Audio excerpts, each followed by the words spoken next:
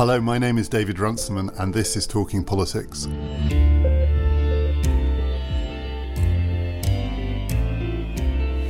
You won't be surprised to hear that I marked exam scripts until I couldn't bear it any longer. And then I watched Twin Peaks Return episode 5, and I have to say I haven't got a great clue at the moment what's going on. We are recording one day before the UK general election. It's Wednesday morning. I foolishly watched the first episode of the remake of The Handmaid's Tale and got incredibly depressed. Was it good? It's really good, but it's really strong. I'm joined by Helen Thompson, Finbar Livesey and Chris Brooke. I went to... what is it? A very highbrow lecture. Yes, indeed. I went to the British Museum and was speaking on a panel about Western civilization. And the four of us sat around this table in my office, and we are in my office. If you hear the wind blowing, that's because it's quite windy outside. 2 years and a month ago, it was May, wasn't it, 2015, the day before the last UK general election, to talk about what we thought might happen. I think we've learnt a bit since then, including maybe not to trust the polls too much. I thought we'd all learnt that lesson, though. It's really, really hard to remember every time a scary poll comes out. But the last 2 years have been, I think it's fair to say, the most dramatic in British political history since the Second World War. Is that fair? Maybe bits of the 1970s we've talked about, but anyway, an amazing 2 years. And then even in that context, the last 6 weeks have been extraordinary, depressing. Of course, this campaign's been interrupted by 2 terrorist attacks, which will inevitably, I think, overshadow how people remember it. But even notwithstanding that, it's been remarkable. And here we are a day out. I'm not going to ask you to predict unless you want to. Feel free, if you do want to take a stab at what might happen. But there is still a range of possible scenarios, and certainly the polls, which we no longer trust, are suggesting probably a wider range of possible outcomes for this election than for any that I can remember, ranging from a hung parliament, which is just about still, I think, within the bounds of possibility, through to a Tory landslide, which is certainly still within the bounds of possibility. So what I thought we could do is just talk about 4 possible outcomes of this election, because what's interesting is that the different outcomes just have a completely different dynamic for where British politics might go. And rather than talk about which one we think might happen, though feel free to say, talk about what would happen were this to come true. And if we start with the hung parliament scenario, because our friends at YouGov, I think that they've gone a bit quiet about this, but I think their polling is still suggesting, if you combine their polling and their model, which is not a poll but tries to use what they think they learnt from Brexit about how voting patterns might play out in different constituencies, is still suggesting what they said about 2 weeks ago, which was that the Tories could lose seats in this election. So it roughly said 310 Tory seats, maybe 250, I think, Labour-ish. The SNP still have their big swathe in Scotland, 40 plus, and then just pickings for the others, Lib Dems and others, barely anything. So on that scenario, how do you form a government? It may well not happen. I think we have to be clear about that. But were that to happen, Theresa May looks totally damaged. Jeremy Corbyn can't be Prime Minister because he can't form a coalition and he can't lead a minority government. It's not like people are going to turn to Tim Farron and go, you give it a go. Genuinely, and I was talking to a senior civil servant about this last night, who also looked confused about how you would actually get from there to someone being Prime Minister. I think there's one scenario that makes a certain amount of sense, and that would be for Theresa May to resign if there's a hung parliament immediately. If there's a hung parliament, it's massive humiliation for her after calling the election demanding a large mandate from the British public. And one of the things about the Parliamentary Conservative Party is that when they want to do things fast, they can do things fast. So I can imagine a scenario where she stood down immediately and within a week we've had the balloting of the Parliamentary Party to produce a new Prime Minister. So they would bypass the membership, which they've done in the past. They did that last time, and I think in emergency situations they could do that again. The executive of the 1922 committee has a great deal of power in these situations. I regret to say, in this scenario, the most obvious emergency leader for the Conservative Party would be Boris Johnson. They'd be looking for a quick second election to try to resolve the stalemate, and he's the figure who isn't especially compromised by the failure of the May government in this context, in this scenario, whom the Conservatives believe to be popular with the public and to have a series of qualities that Theresa May doesn't have. And they would be working on the assumption that they would be a minority government. They're not going to form a coalition with the Lib Dems again. There aren't enough of them, and they're not going to form a coalition with the Northern Irish MPs. So they'd be a minority government who would stagger on, and another election would come sooner rather than later. Well, they could have the Democratic Unionists' support. But a formal coalition? No. It wouldn't need to be. It would be a sort of supply and confidence arrangement. But would the expectation be, I mean, poor Brenda, who didn't like this election, would the expectation be that in about 6 months' time there'd be another one? Probably, because this happened before with Baldwin, right? In the 20s, the Conservatives lost the election, lost seats, minority government, and they basically said, because there are no rules, there's no process, there's a disordered process for the UK to go through to go from a hung parliament to what actually happens in terms of forming a government.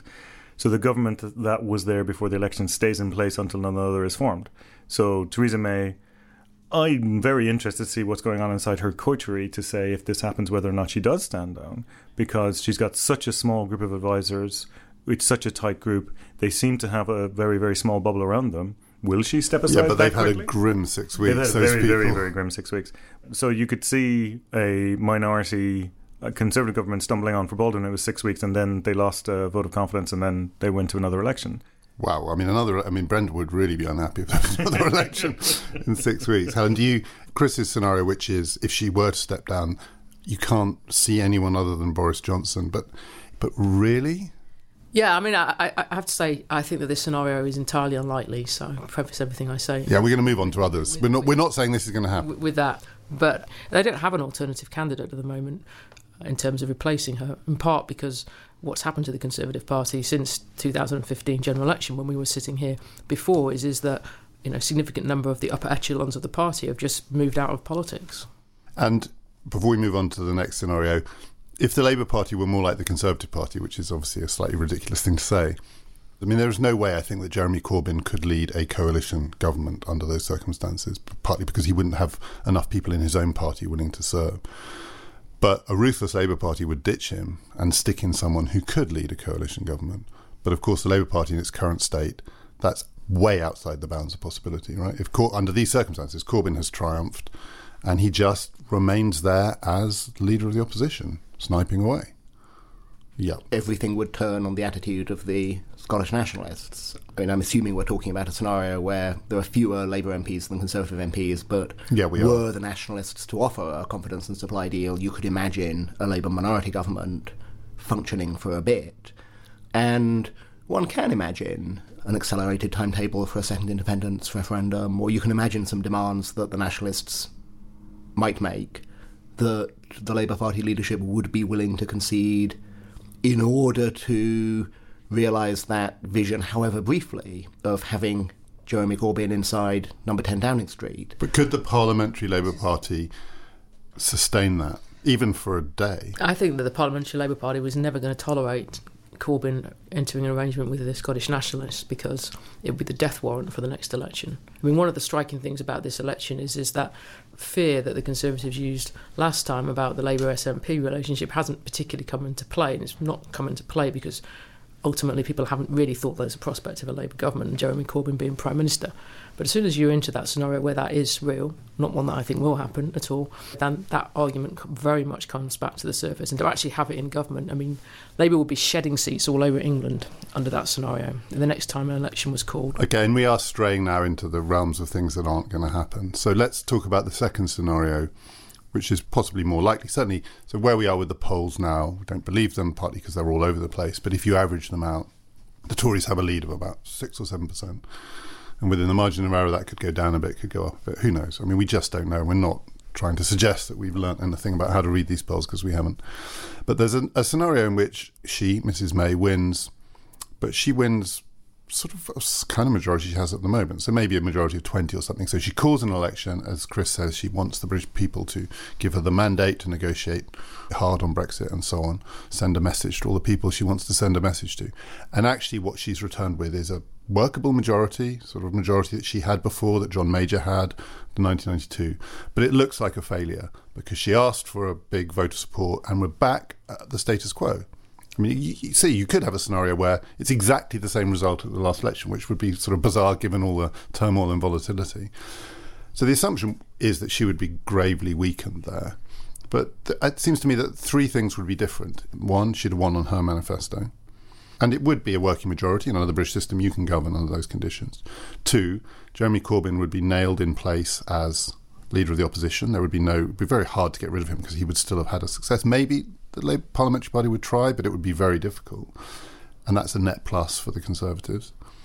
And three, almost everyone in the election, given that almost no one was going to vote Liberal Democrat, would have in some sense or another endorsed Brexit. So it is different. She's weakened, unquestionably, and yet, for those three reasons, her position would be strengthened. Yeah, I think that she would be weakened inside the Conservative Party because the people in the Conservative Party would think that there was a chance to win a much bigger majority and it had not been taken, and they would blame her and they would blame the advisors that she has and the fact that she simply seems unable to widen that out within the party. But at the same time, I think there's another reason why she would be strengthened, and that is she's got rid of George Osborne. And that is no mean thing in the context of where she started from, which was that she wanted to be able to have more freedom of manoeuvre domestically in terms of her negotiating options in relation to Brexit. And as you said, quite rightly, the first way in which she's been really strengthened here would be the failure of the Liberal Democrats, and I don't think that can be overestimated, because what we would be saying is actually there is no domestic appetite in Britain for rerunning the referendum, which is essentially what the Liberal Democrats have wanted to do. And at the same time, her biggest internal critic within the parliamentary party, with clearly from the way he's behaved during this election campaign a massive personal grudge against her, is no longer in Parliament, is no longer in a position where he can mobilise the MPs who he's gave his patronage to during his time as Chancellor into an anti-May faction within Parliament to try to stop the deal that she might want to make about Brexit. So I think that she would be in a stronger position, even though she would come under intense criticism within the Conservative Party itself. Yeah, she would be strengthened, and at the same time, the next day the Tory Party would plot to replace her. And for me, it comes back to what Helen was saying in the sense of who are the alternatives and who would challenge her. George Osborne off the pitch. Under any other circumstances, if she comes back with the same number of seats, you'd automatically think that she was going to be pushed out the door. But who's going to do the pushing? I don't think Boris is actually set up to do it. The only other person who's in my mind who might be wanting to jump from the tall grass is David Davis and really push an agenda that pushes towards a hard Brexit. But will the Conservative Party sustain that? I don't think they would. As we said, under a usual, here you've called the election and you didn't make any gains, we'd expect you to be going. That doesn't look like it's going to happen. So the only scenario, getting back to scenarios where I think Theresa May has gone, is a hung Parliament. Helen's point about George Osborne, I mean, whatever happens, and we're going to talk about some other scenarios in a second, landslides and everything else, what all of them have in common is that the people who want to oppose Brexit have been kind of flushed out of Parliament. And so the failure of the Liberal Democrats means that the primary opposition to whatever happens around Brexit in the House of Lords has been completely undermined, because the number of Lib Dems in the House of Lords is going to look laughable after this election. If they're going to get 6, 7, 8% of the vote and still have this great swathe of 100 plus peers, I can't see those peers having any real purchase on this. And then you've got George Osborne as editor of the Evening Standard. So you've basically got an editor of a London newspaper, some peers in the House of Lords who have basically, I think, no democratic legitimacy, and the Commons, whatever the personal beliefs of MPs, they've just been elected in a general election where Brexit won. You can even put together a case to say that with a small majority, Mrs May would have a stronger hand in the negotiations with the European Union, which is to say that she can credibly tell the people with whom she's negotiating that unless they make concessions, she won't be able to get a deal through the House of Commons, in a way that if she has an enormous majority, that kind of negotiating ploy is never going to work. But I'd still suspect that if the new Parliament has roughly the same composition as the old Parliament, the explosion of anger from the Conservative backbenches directed against the leadership coterie will be enormous, and I think will be difficult for Mrs May to ride out. So it's true that there isn't an obvious challenger in place, but I can envisage a scenario where there's so much open bitterness about what's been happening that the Prime Minister decides she can't carry on. It might then be that a succession paves the way for somebody, a continuity candidate like Amber Rudd. But I would have thought the animosity the bile, the vindictiveness, the resentment against the leadership in the event of a small majority would be overwhelming. And the Tory party, they're very good at being ruthless and acting decisively. They're also very good at animosity and bile as well. There's never any shortage of that inside the parliamentary party. And she, I think whatever happens, a lot of people within her own party don't think the same about her as they did 6 weeks ago. And I think a lot is to do with that leadership style of working very closely with people like Fiona Hill and Nick Timothy. The manifesto emerged from an extremely close-knit group of people, and that will serve as the focus of criticism. As long as you're winning, you can get away with an awful lot, but as soon as you stop winning, it's very obvious where the criticism is going to be directed. And there's no way that the dementia tax would have been such a prominent element of the manifesto if the manifesto had been widely consulted upon by Conservative MPs in marginal seats. It's the product of a certain approach to political management. Theresa May is thoroughly invested in that approach, and it's not obvious she can change her ways, and so that's why I think she would be on her way out. Okay, so then if we look at another indicator, which is the betting markets, which we've also learned to thoroughly mistrust, but still, they say what they say because real money is at stake. They're currently predicting a Tory majority of, I think, 70, 80, in that range. They vary a bit. So that would be close to justifying her decision, or maybe it would fully justify her decision to call an election. And in some ways you could say that scenario, she really, all her Christmases have come at once, because that could happen with Labour's vote share increasing, which still seems more than possible from last time, but seats being lost.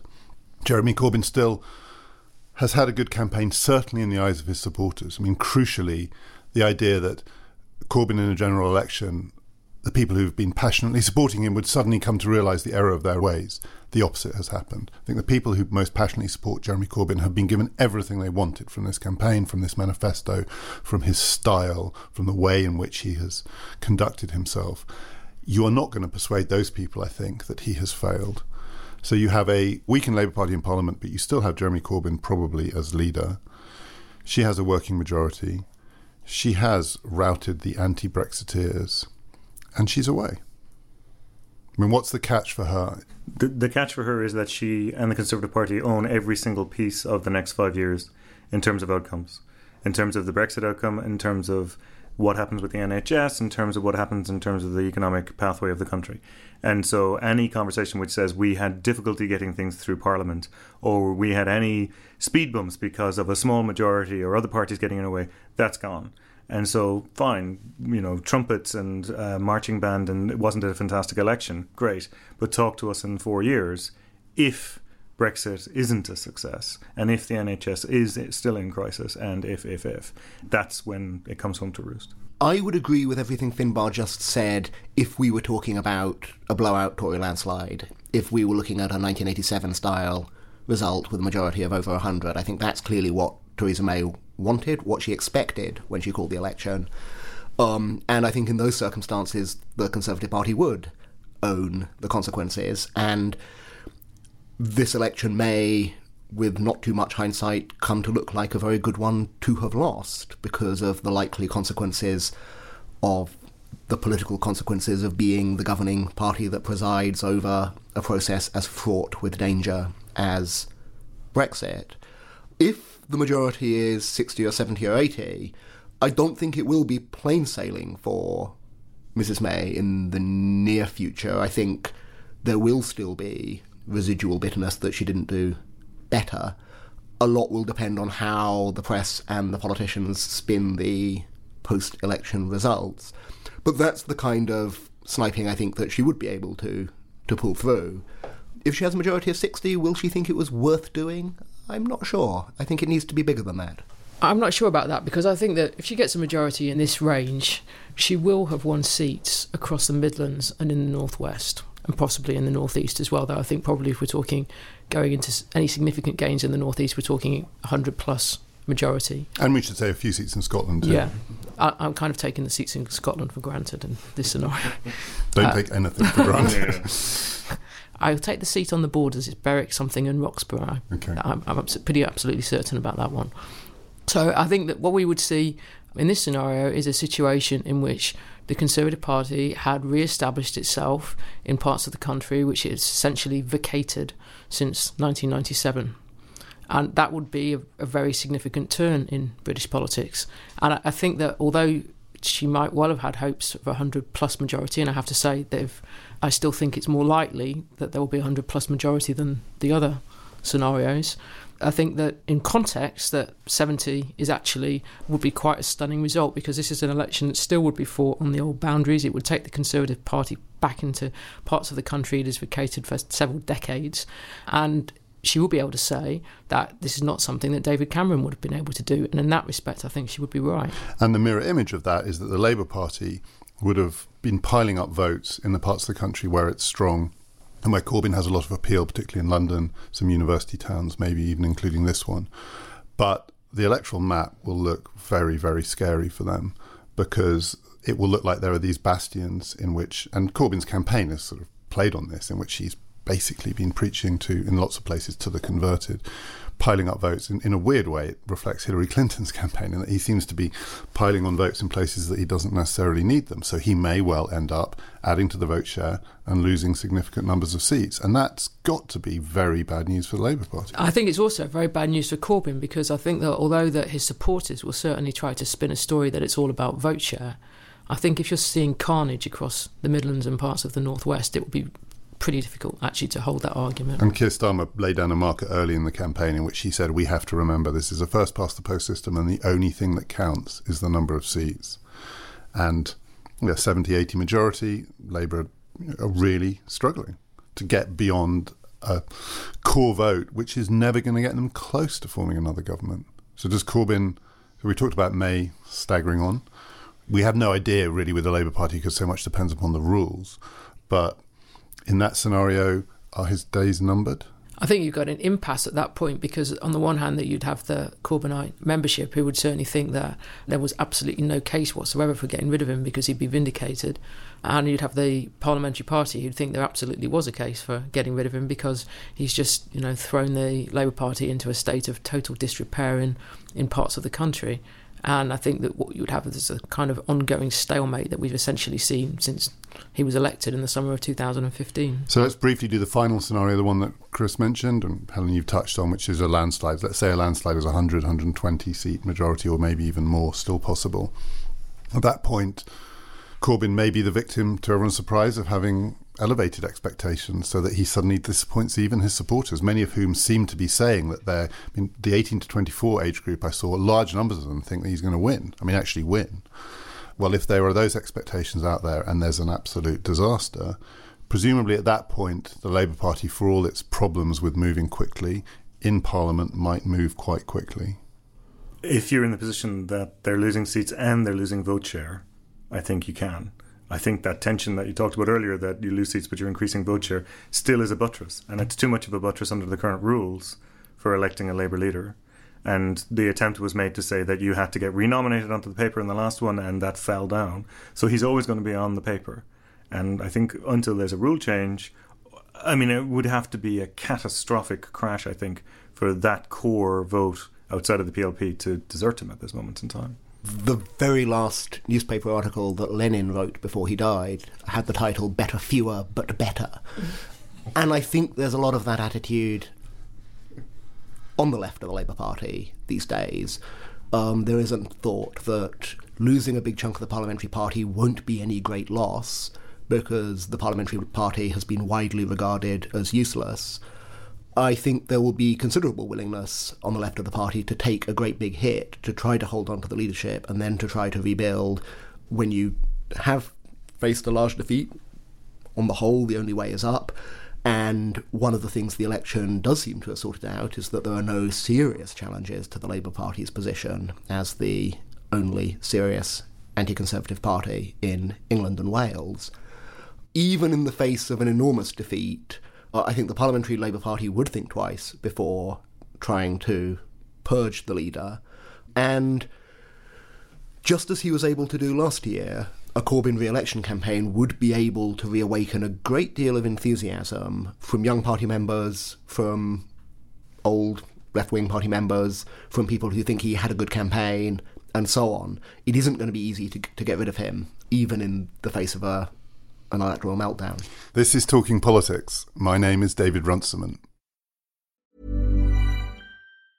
Hey, I'm Ryan Reynolds. Recently, I asked Mint Mobile's legal team if big wireless companies are allowed to raise prices due to inflation. They said yes. And then when I asked if raising prices technically violates those onerous 2-year contracts, they said, "What the f*** are you talking about, you insane Hollywood ass?"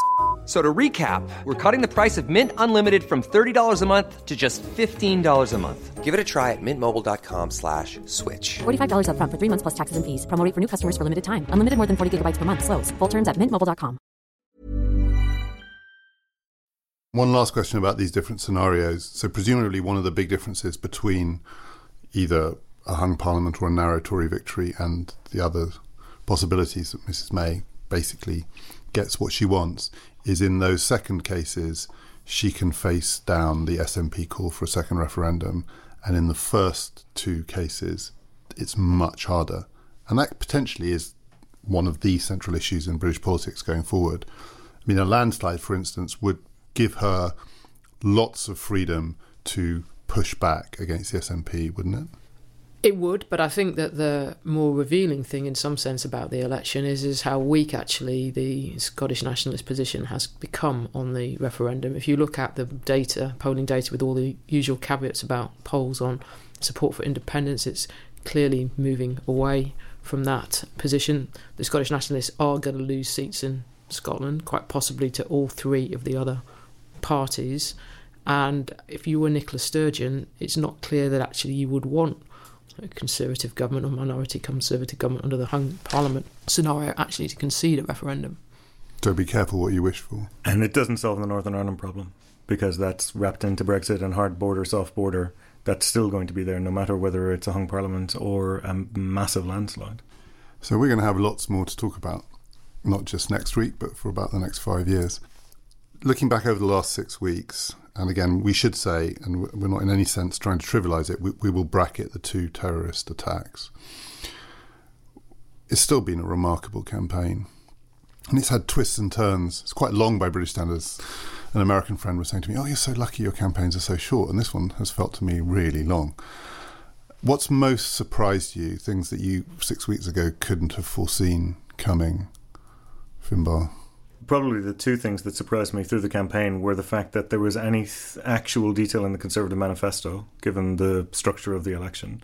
Salisbury Convention and everything else aside, it was stunning to me that they put themselves in that position. And as Chris was saying earlier, just a manifesto written in such a small, tight group made so many mistakes. Because to that point, the polls weren't going in the direction of Labour. The polls were very solidly in the Conservatives' favour, and that seems to be in a major, major turning point. I think you're probably right. There's always a temptation, I think, to sort of look for turning points, and we can't really be sure where they were. So my memory of the last election, for instance, is people decided quite quickly after the result came in that when Ed Miliband confronted that guy on Question Time about 0 hours contracts and then stumbled as he left the stage, that stumble, these sort of symbolic things. And no question the manifesto U-turn changed the narrative. Do you have any sense that lurking behind that was a feeling that she had called an election having said she wouldn't, and that already some of the damage had been done in that her claim as a politician, which is what you see is what you get, had started to unravel? So it was a kind of double effect, because I think a lot of people feel that she hasn't made a compelling case as to why we needed this election. I don't think she made a compelling case at all. And actually the second thing that surprised me the most was the level of blatant media handling and avoiding that's gone across the parties, by the way, not just for the Conservatives, but the moment to say, I want your trust and I am not going to engage in direct one-to-ones and I'm leaving the pitch. And the amount of not answering questions. There's been some very rapid text analysis of interviews, both for Corbyn and for Theresa May, that they're roughly answering about 25% of questions that are asked them in any sense that they're actually answering the question. And it's is that low for a politician? It's probably around the standard number, but it feels so blatant through this election. That's what surprised me, that it's just so naked in that sense. That feeling of, I must call the election, but then I'm just going to step back. We've talked a bit about elections it reminds us of. So it does remind me a bit of 1987, the famous Tory wobble election, a week before, an election that Margaret Thatcher was thought to be should win under any circumstances. A week before, the polls got to within 4 points, I think, the one that scared them with Kinnock and Thatcher, and panic inside Conservative central office. She was thought to have been very lacklustre and whatever. And then they solidified, and the campaign solidified over the final week. And a week ago, when she avoided the Cambridge debate, Corbyn turned up. I thought it was a tiny bit hubristic of him to show up, actually, given he had good reasons not to, if he was going to be a serious alternative Prime Minister. And he's slightly overextended himself in the last week, calling on her to resign over policing numbers and so on.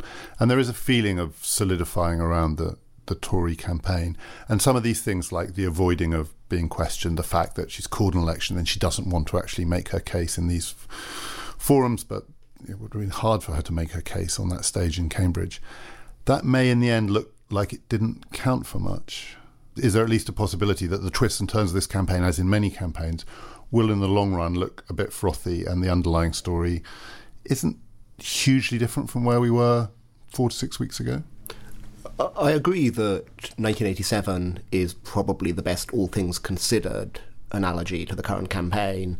One of the things people are going to say after the fact is what they said about 1987, that Labour won the campaign but lost the election.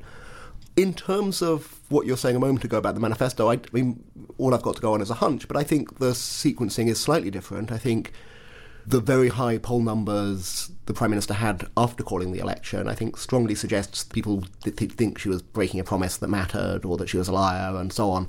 I think it's the focused attention on the dementia tax and the way that played into so many awkward narratives for the Conservatives. Labour has, in previous elections, tried running with scare stories about the NHS, and like the boy who cries wolf, they get less effective over time. But this was a way of raising again people's nervousness about what the Conservatives do with issues to do with care. It taps into anxieties about housing. It offends against that British social democracy that's still there. The public opinion is still committed to a broadly universal welfare state.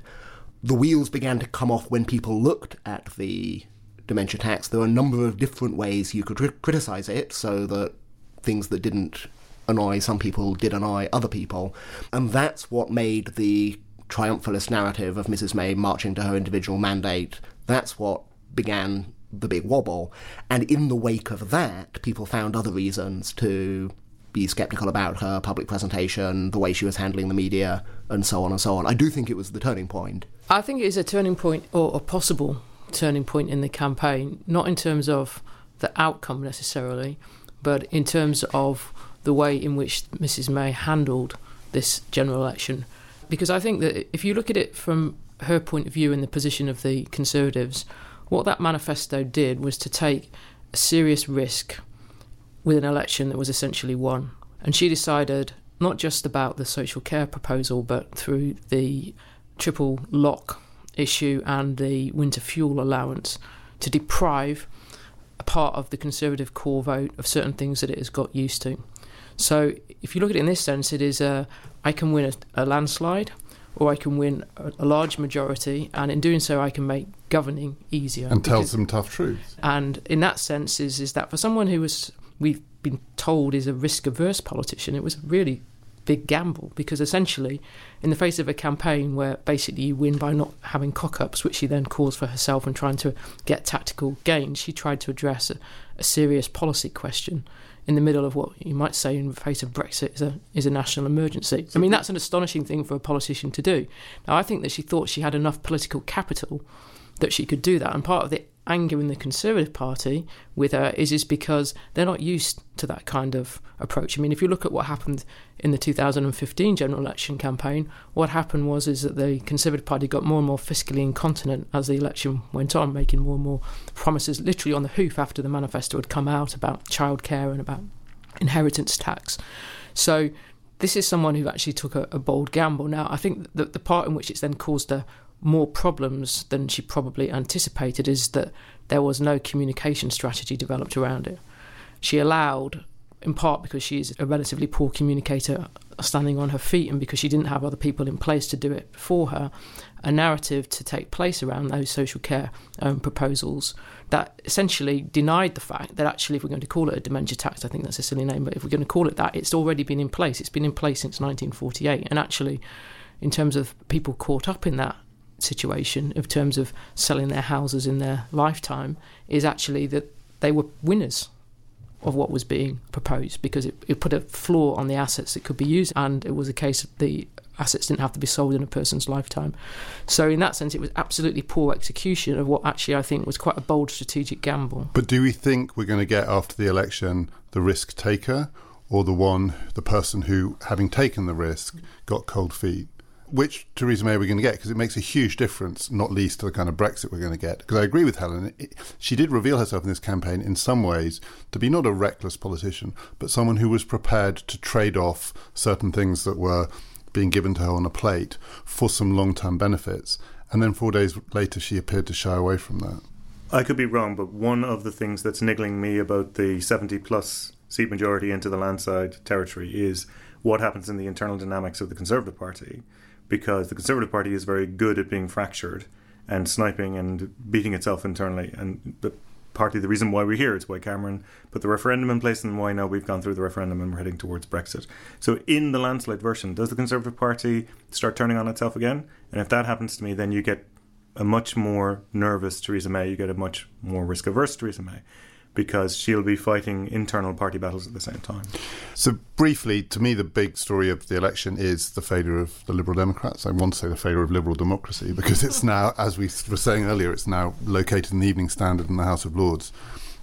Not just that the Labour Party seems to have persuaded people who are anti-Tory that that's the only place for them to go. And that to me is a surprise, in that I've seen, and Vox Pops and in polling, people have said, well, the reason I'm voting Labour, even though I don't like Corbyn, is that's the only way we're going to get effective opposition to Theresa May. A vote for the Lib Dems is wasted. So we don't know much about Jeremy Corbyn. We know two things. He's a good campaigner, and he's an absolutely catastrophic leader of the opposition in the House of Commons. So it seems to me that a vote for Labour under these circumstances has the opposite effect, in that if you want opposition to the Conservative Party, you do not want a Corbyn-led opposition in the Commons, and the Commons is still where politics happens. But it's also the case that Tory voters haven't defected to the Lib Dems at all, as far as one can tell. So pro-European, pro-Remain Tories, of whom we know there were quite a few, not a huge number, but quite a few, particularly in the South. And there was this kind of tale at the start of the campaign that the Conservatives would win all sorts of seats in the Midlands and the North from Labour that they weren't usually anywhere close to winning, but they would lose to the Lib Dems in the southwest. That great triumph they'd had before, a lot of those seats would go back, but it looks like none of them. So two-party politics has reasserted itself, and the Lib Dems have been squeezed on both fronts. Now, is it just because they've run a dreadful campaign, or were they just stuck this time? Nowhere for them to go. What happened? What happened? He says, slightly plaintively. That their coalition was pulled apart. When in the past, that is what happened. In the past, when they've had 15-20% of the vote, it's been a regional block of support in the southwest, also in some of the borders areas of England and Scotland and Wales. It's been students, young voters. It's been a suburban vote of a pro-European middle class. And then the Liberals have been successful in local government and by-elections, and that gives them little pockets of activism and activity that they benefit from, that carries over to support in general elections as well. And almost all of that has been swept away. Their local election mojo returned a bit after the Brexit referendum, which was one of the things that made them optimistic going into first the local council elections last month and then the current general election. But it hasn't worked for them in the general election. The student vote hasn't come back to them. The only place where they seem to be a bit buoyant is in southwest London, in the affluent outer London suburbs. Yeah, southwest London is not. I mean, we talk about Labour retreating to its bastions. Southwest London's not enough. And Vince Cable may very well win in Twickenham. Sarah Olney may defend her seat in Richmond Park, although that's not guaranteed. They may win the seat in Kingston and Surbiton. But that's the only place where there seems to be this substantial middle-class Remain vote that is willing to stick with the Liberal Democrats. In the southwest, in the university towns, in some of their urban seats, they're getting nowhere. And maybe I'm naive, but that to me is a surprise. Am I wrong to be surprised? Well, I think that there are several things in play here, none of which are ultimately that surprising. The first of them is that the Liberal Democrats were entirely cavalier about the fact that a third of their voters at the last election, or around a third of their voters, were Leave voters. They simply wrote those people off and said, you're not welcome, essentially, carrying on voting for us by the position that they took. The second thing is that the position that they took in trying to be the anti-Brexit party was ultimately, I think, incoherent once you factor in the fact that negotiations have to take place on the terms on which Britain is going to leave, or at least the trading terms that are going to then be established. Whichever way that they presented it, it ultimately amounted to, we don't like the referendum result and we'd like to run it again. Third, I think in terms of the Southwest, I just don't know where the people who thought that these seats were coming back to the Liberal Democrats were coming from, because historically the Southwest has probably been more Eurosceptic than any other part of the country. Fourthly, I think there was a problem with Farron in the sense that essentially the Liberal Democrats wanted to appeal to a metropolitan Liberal vote. I agree with Chris that the constituency of that is actually too small, not least because a significant part of those voters are tribal Labour voters. But in the way in which he comes across, Tim Farron is neither metropolitan nor Liberal. So the message and the messenger just don't fit together. And once we got to fourthly, the Lib Dems are done. Together really. I'm sorry. But I have got fifthly as well. Have you? Go on, quickly. The fifthly is that fifthly. in a binary election, which just became quite quickly, the idea that the Conservative Remain vote was going to do anything other than oppose a Labour Party led by Jeremy Corbyn, I think was absolutely fanciful. So Helen, can I ask you something that you tweeted this week, which did seem to me really interesting, and let's give this a bit more historical perspective, where you said, no question, the really striking thing in this campaign is we're back to two-party politics in Britain for now anyway. Or at least in England and Wales. In England and Wales, I should say. Different in Scotland. And you said that it's interesting that the two-party system in England and Wales, certainly, seemed to go away when Britain entered the European community as it was then, so in 1973. So the 74 election was the beginning of the end of the two-party system. You did it more concisely than this because it was a tweet.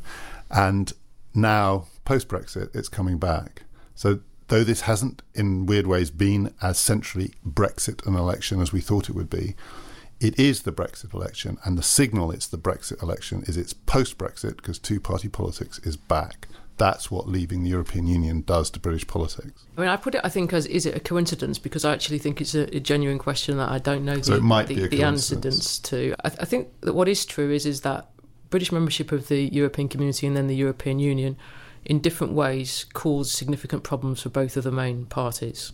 It divided them, and Labour was very divided about EC membership in the 1970s and 1980s, and the Conservatives became divided essentially from the point of monetary union coming onto the EC's agenda from the late 19... And that allows other parties to pick off supporters? Yeah, certainly in the case of the Conservatives, what it ultimately did was to trash their reputation for governing competence over the exchange rate mechanism, and you could argue that perhaps until this election that they never recovered from that point, because, if we recall that they haven't got past 37% of the vote since the 1992. And they definitely will get past. If they don't get past 37% of the vote this time, then this podcast is done because I'm retiring. Yeah. So, and they won't have been there since the ERM disaster from their point of view happened. And clearly that also then fed into the way in which Maastricht became very poisonous, or the ratification of the Maastricht Treaty became very poisonous within the Parliamentary Conservative Party during the 1990s. So I think it's certainly the case that the Conservative resurgence, if we're going to call it that, probably was dependent on Britain leaving the European Union. The bigger mystery in a way is Labour's ability to hoover up the other side of the equation. And I think that the bit that doesn't really fit is then trying to understand the relationship of the Liberals, in part in relation to Labour, but also in relation to the Conservatives. Because I think if you go back to the 1974 general election and the rise of the Liberal vote in that election, and certainly the February one anyway, it's quite hard to find an explanation of that that's got much to do with the European community. It's got, I think, to do with disaffected Conservatives who did not like Heath's confrontational style of government. Chris, do you think people will look back on this election and see it as the beginning of a new era in British politics because Brexit, whatever it comes to mean, has just changed the dynamics? Yes, I think the structures of British political competition will change. after Brexit, the way government manages the economy is going to change. There's going to be a lot more. We're going to hear the words industrial strategy a lot more than we've heard over the last 20 or 30 years. Whether it means a stable period of two-party politics, I don't know. As I say, if the Conservatives handle Brexit badly and the electorate wants to punish them, there are great big chunks of the country where there'll be large numbers of voters who don't like the Conservative Party, but which are not obviously Labour voting parts of the country. Again, think of almost all of the southwest, outside of Exeter and Plymouth. So there will be openings for a kind of liberal revival, but it's very difficult just yet to see what the precise contours of that might look like. You mentioned the economy there. It is striking. Not only have we not discussed it much, but it's really, for an election which is returning to traditional British bread and butter issues, two-party politics, I should say England and Wales, but you know what I mean. The discussion of Britain's economic prospects, leaving aside Brexit, we don't know what will happen, has been absolutely minimal. In some sense, the most surprising thing about the Conservative campaign is how they have been unwilling to engage on the economy and unwilling to attack Corbyn that seriously on the economy. And I think that's in part because they didn't put themselves in a very good position to do so with the approach that they took to fiscal issues in their own manifesto. But I think this is where I do think there's been complacency in the Conservative campaign, the idea that the Labour manifesto would somehow speak for itself in terms of going back to the nationalisation in the 1970s. But I think that one thing that we've certainly learned in this election campaign is that for those people who weren't alive during the 1970s, is these arguments about the 1970s go absolutely nowhere. The Conservatives, as late as 1992, going back to that election again, they could still put images of the winter of discontent into their party political broadcasts, and it was enough to, give whole sections of the voters the heebie-jeebies, and we're not going back to that. But you can see on the economy the fact that these things don't speak for themselves about nationalisation, and you can see how there's a massive age difference in terms of perceptions of Corbyn and the IRA, that these older arguments simply don't play with younger voters. I'm stunned that all of the austerity conversation, deficit, debt, etc. just disappeared. And the thing that I'm curious about is whether or not there are the conditions post a landslide and, for example, Corbyn taking the Labour Party further to the left in purity terms, as it were, whether there is, as The Economist said, the missing middle, whether something can fill the missing middle. I don't see it as a Liberal Democrat revival, and it's incredibly hard to start new parties. But what would step in the middle and actually take any of the vote share? Is there a need for a new party? And that would be, for me, the breaking again of the two-party politics.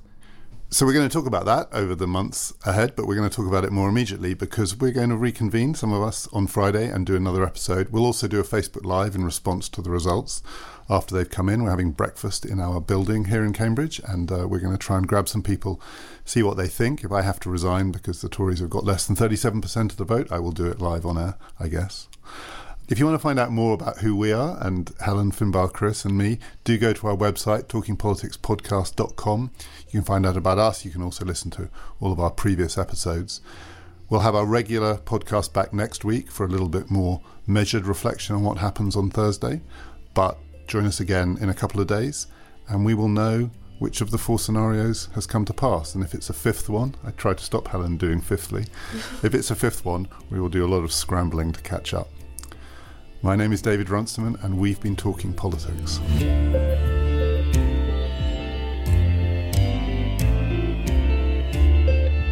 Our new catchphrases and fifth. but sixthly, the Liberals don't have the personnel. I mean, scale. After Farron, the three best-known national politicians are Clegg, Cable. Cable's busy in Twickenham, so not going to play at all.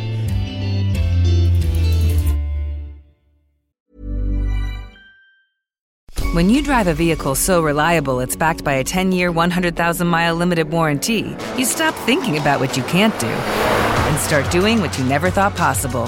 Visit your local Kia dealer today to see what you're capable of in a vehicle that inspires confidence around every corner.